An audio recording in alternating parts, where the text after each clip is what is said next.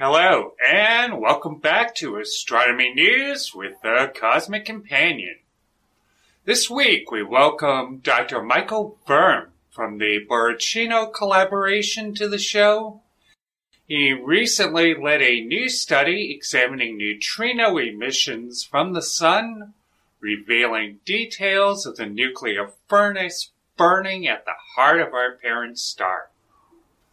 But first, we head out to the outskirts of the solar system, where the long-lived Voyager spacecraft have seen quick-moving particles driven off the surface of the Sun. We are also going to journey back in time to the formation of the Moon, as researchers using supercomputer simulations recreate a titanic collision between the Earth and a Mars-sized body 4 billion years ago. Then we're going to take a look up in our own night sky, readying ourselves for the great conjunction of Jupiter and Saturn taking place right on the winter solstice. Cosmic ray electrons, negatively charged particles driven off the Sun, have recently been seen by the Voyager spacecraft for the first time. Previously predicted by physicists, these electrons are launched from the Sun by coronal mass ejections and accelerated by magnetic fields surrounding our parent star. Launched in 1977, the Voyager spacecraft are the only human-made objects to pass so far beyond the heliopause, one of the borders marking the edge of our solar system. The formation of the Moon in a collision between the early Earth and a body called Theia have been recreated in supercomputer simulations. These simulations performed at Durham University show that if Theia had almost no spin prior to the impact, it could have created a body much like our own Moon. Simulations also show that just a little spin would have resulted in the Earth being surrounded by two moons. On December 21st, 2020, Jupiter and Saturn, the two largest planets in our solar system, will appear just 1/10 of a degree apart, or 1/5 of the diameter of a full moon. This is the closest visible conjunction of the planets seen since the year 1226, and such a sight will not be seen again until the year 2080. This great conjunction taking place along with the winter solstice will easily be visible to sky gazers around the world in the southwestern sky a little after sunset. Subscribe to or follow the Cosmic Companion for more details on this once-in-a-lifetime event, including our own original series of sky charts and videos. Looking deep into the universe, we see backwards in time, and the oldest light in the universe holds secrets to how everything around us will, one day, end. Meanwhile, stars, planets, and galaxies dance in an intricate ballet, occasionally giving birth to life. We are a fledgling species, just beginning to visit other worlds. We are a way for the universe to understand itself. The Cosmic Companion strives to bring the universe down to Earth, and we depend on your help to make it happen. For information on subscriptions and ways to donate to this program, please visit thecosmiccompanion.net. Thank you. Next up, we're going to talk to Dr. Michael Verm of the Borrachino collaboration, who recently uncovered details of reactions at the core of the Sun using a unique detector buried underneath a mountain.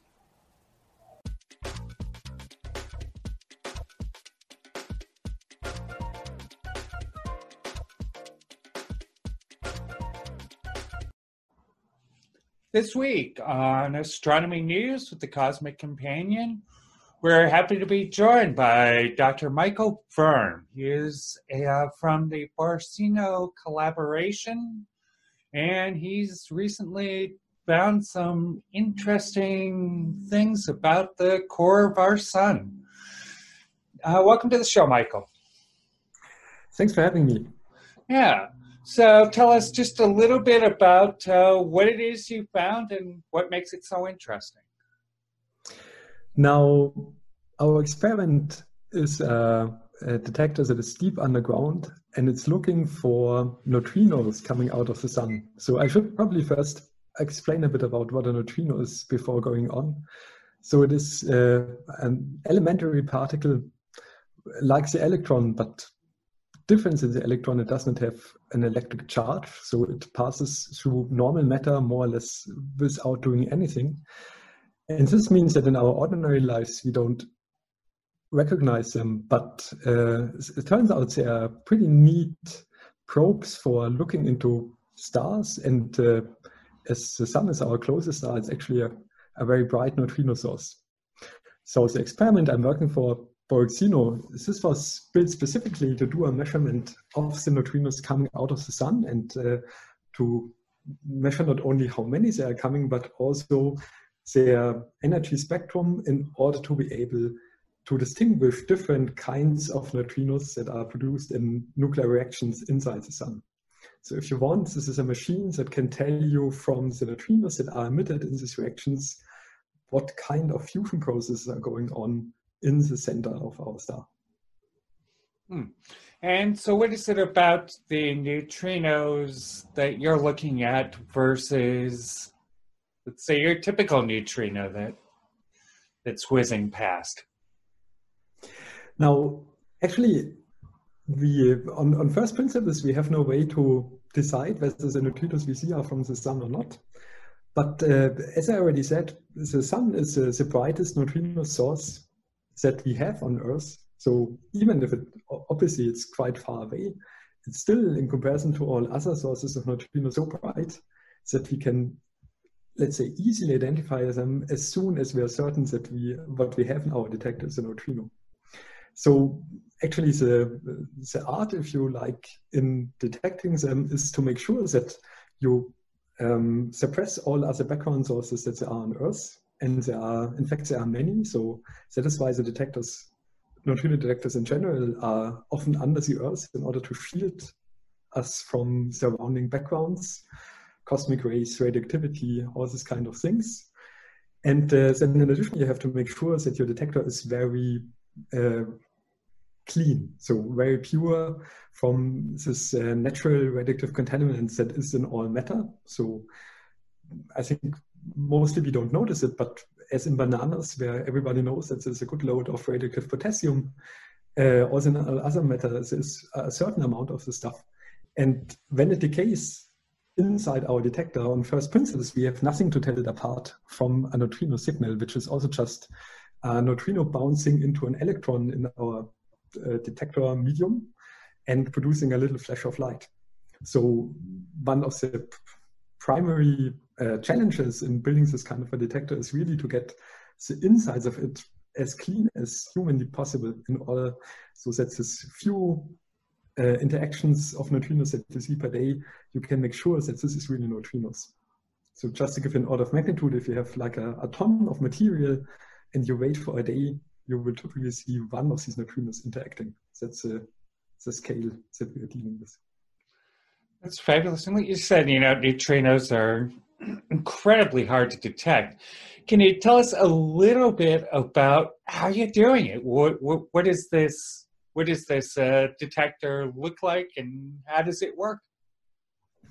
So first of all, given that the rate of neutrinos in the detector is relatively low, you have to make it large. So our detector from side to side is something like 18 meters in diameter.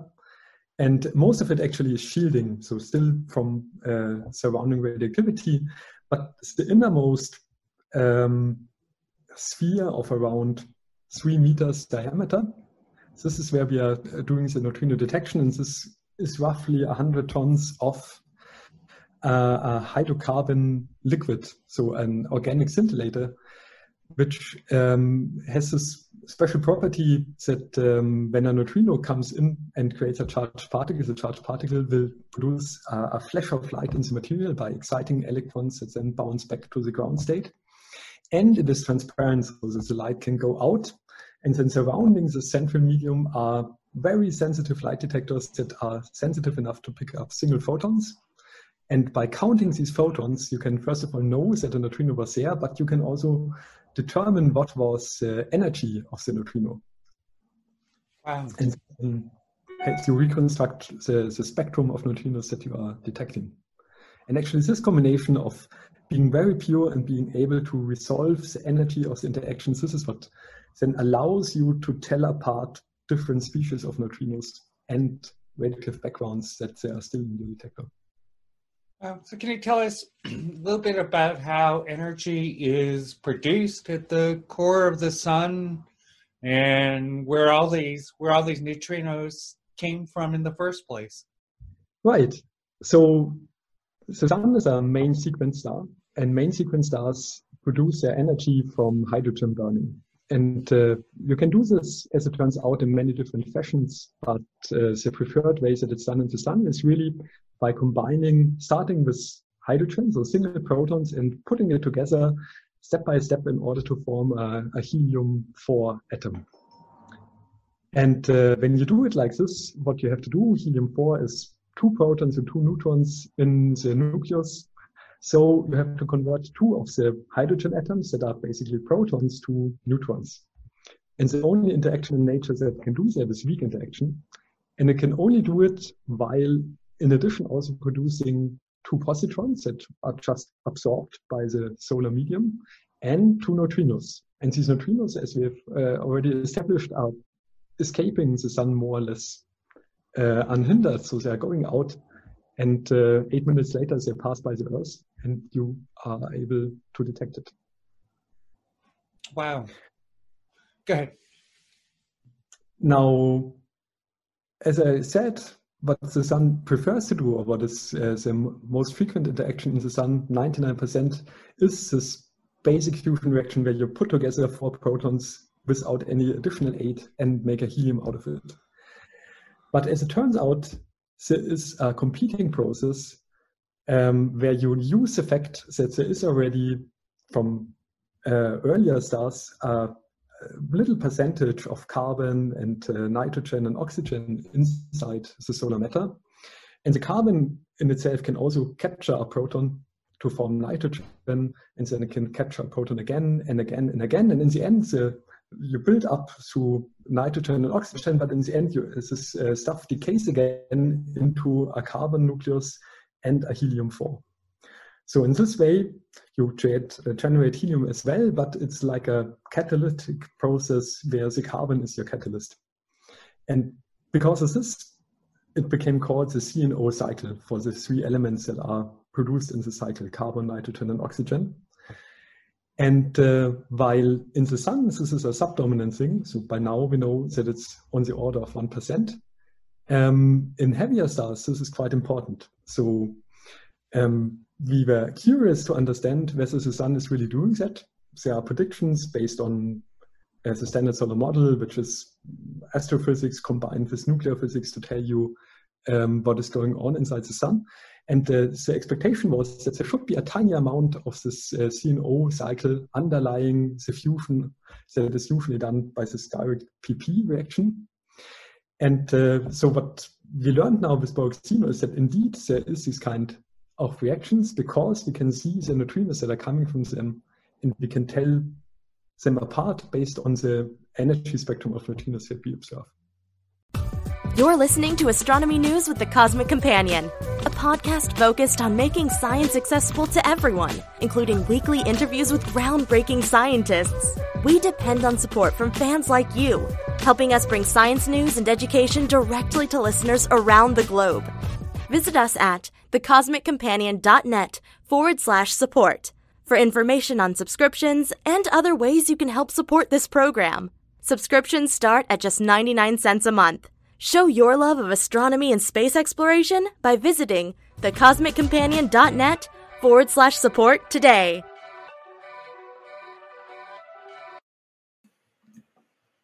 Hi there, this is James Maynard from the Cosmic Companion.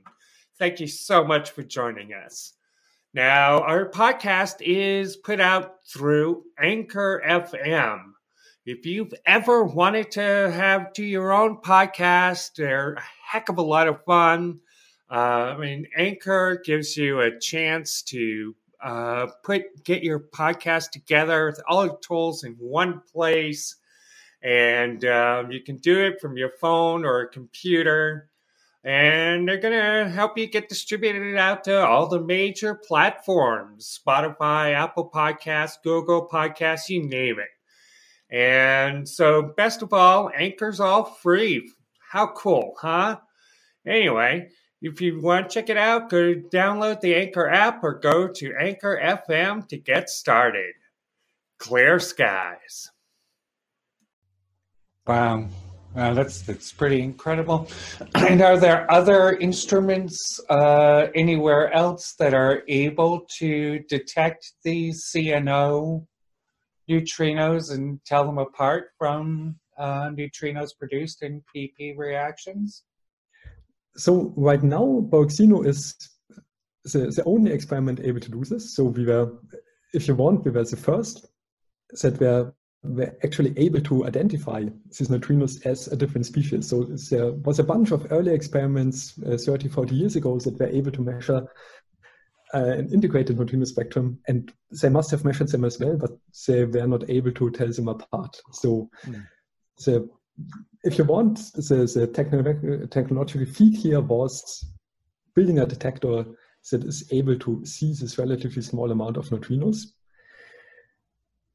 Now, to do this justice, what we were able to do in Bauxino is show that the signal is there, so that the process is actually working, but we cannot yet tell very precisely what the rate is. So for sure, there's room for future experiments that are even more sensitive than Bauxino now is in order to do a more precise measurement. And as you mentioned, there are just billions, and paraphrase Carl Sagan, billions and billions of neutrinos, just spinning through every square centimeter of Earth, and every second of the day.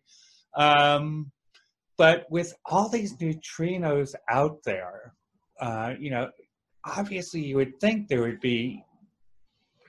Are there other ways of detecting these neutrinos other than building these, huge tanks of scintillating fluid and burying them underneath a mountain?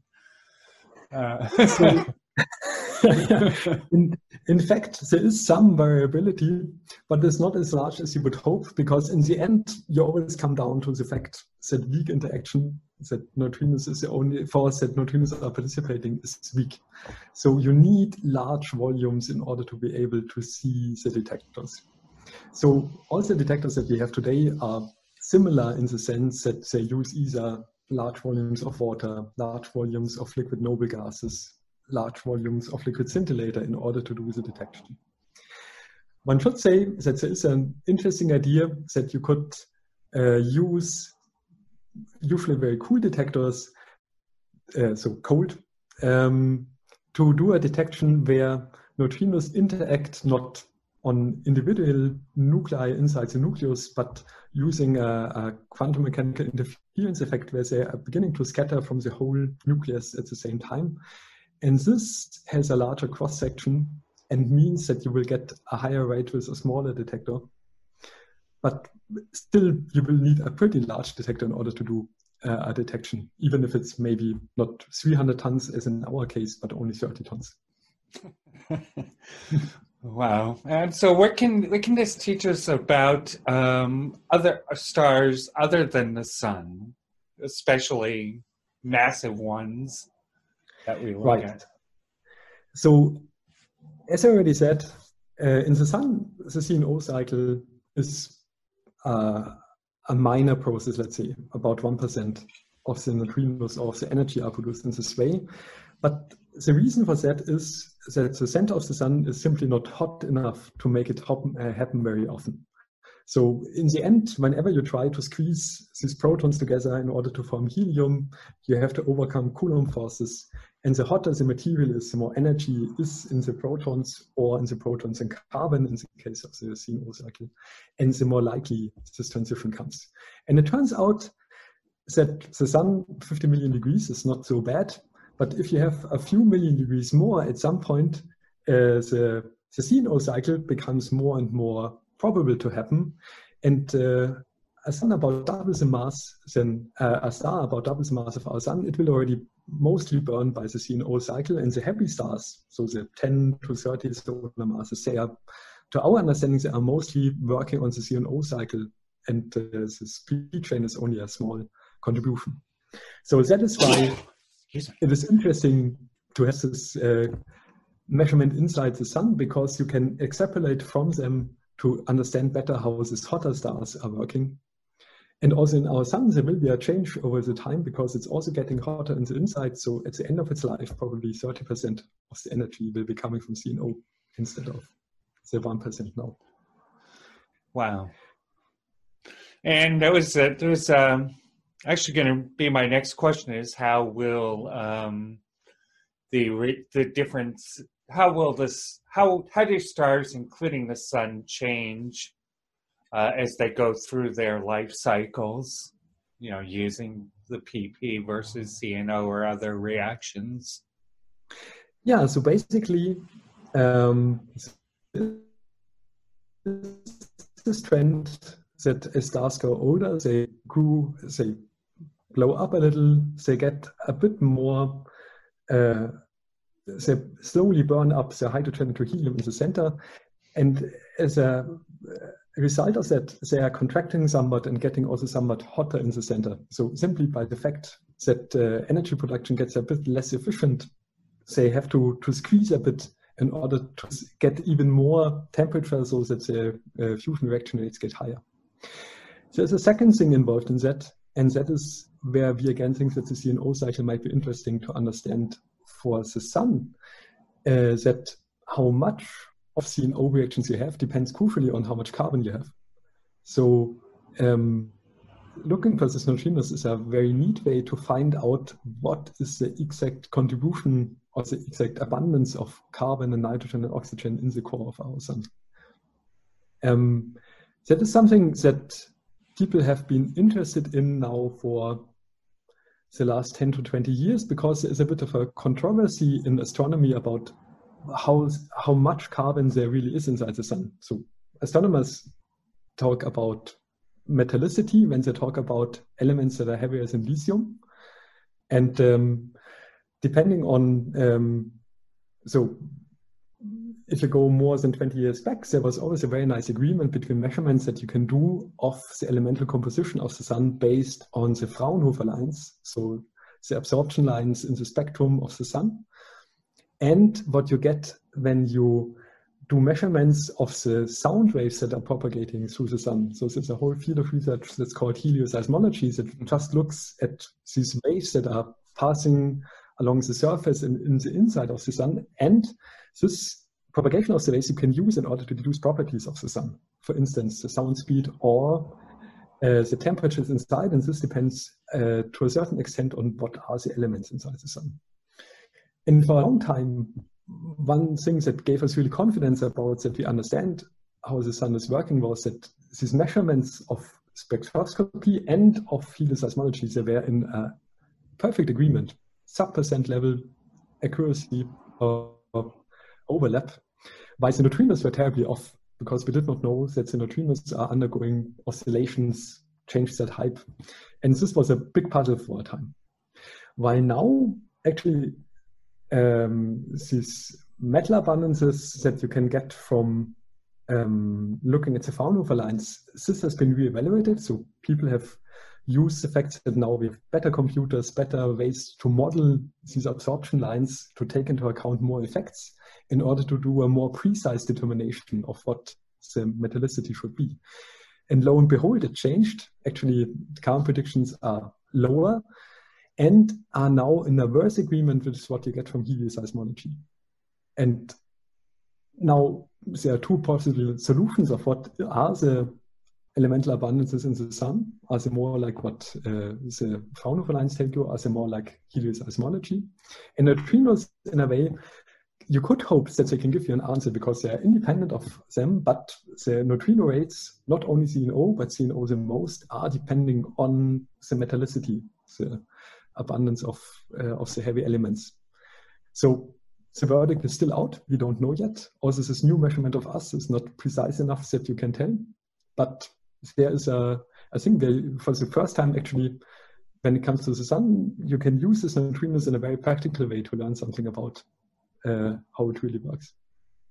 It's fabulous. And finally, what's next for you?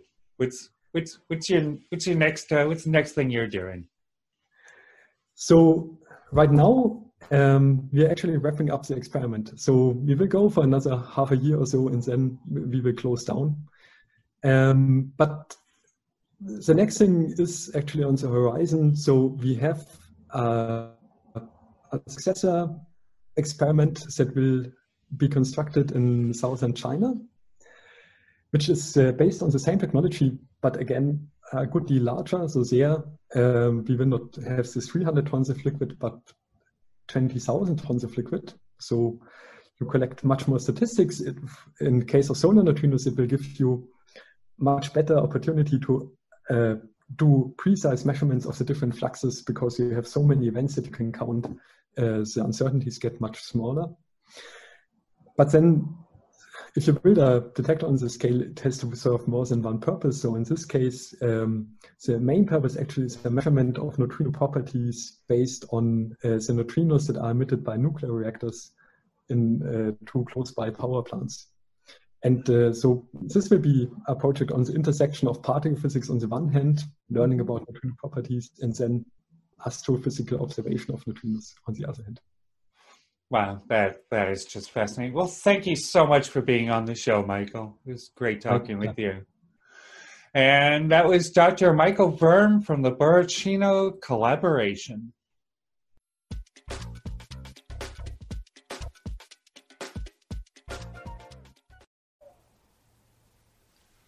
Next week on Astronomy News with the Cosmic Companion, we welcome Professor Seiji Sugita, planetary scientist at the University of Tokyo, back to the show.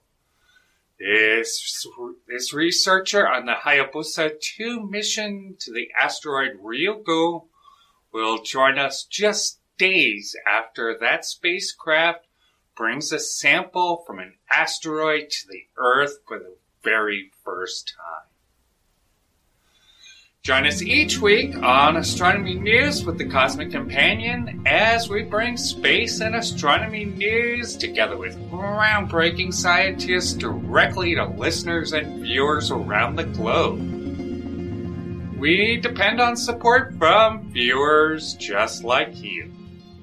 To help support this program with a one-time donation or a paid subscription starting at just 99 cents a month, please visit thecosmiccompanion.net/support. We also have a brand new retail store with interesting original gifts for anyone who loves space and astronomy.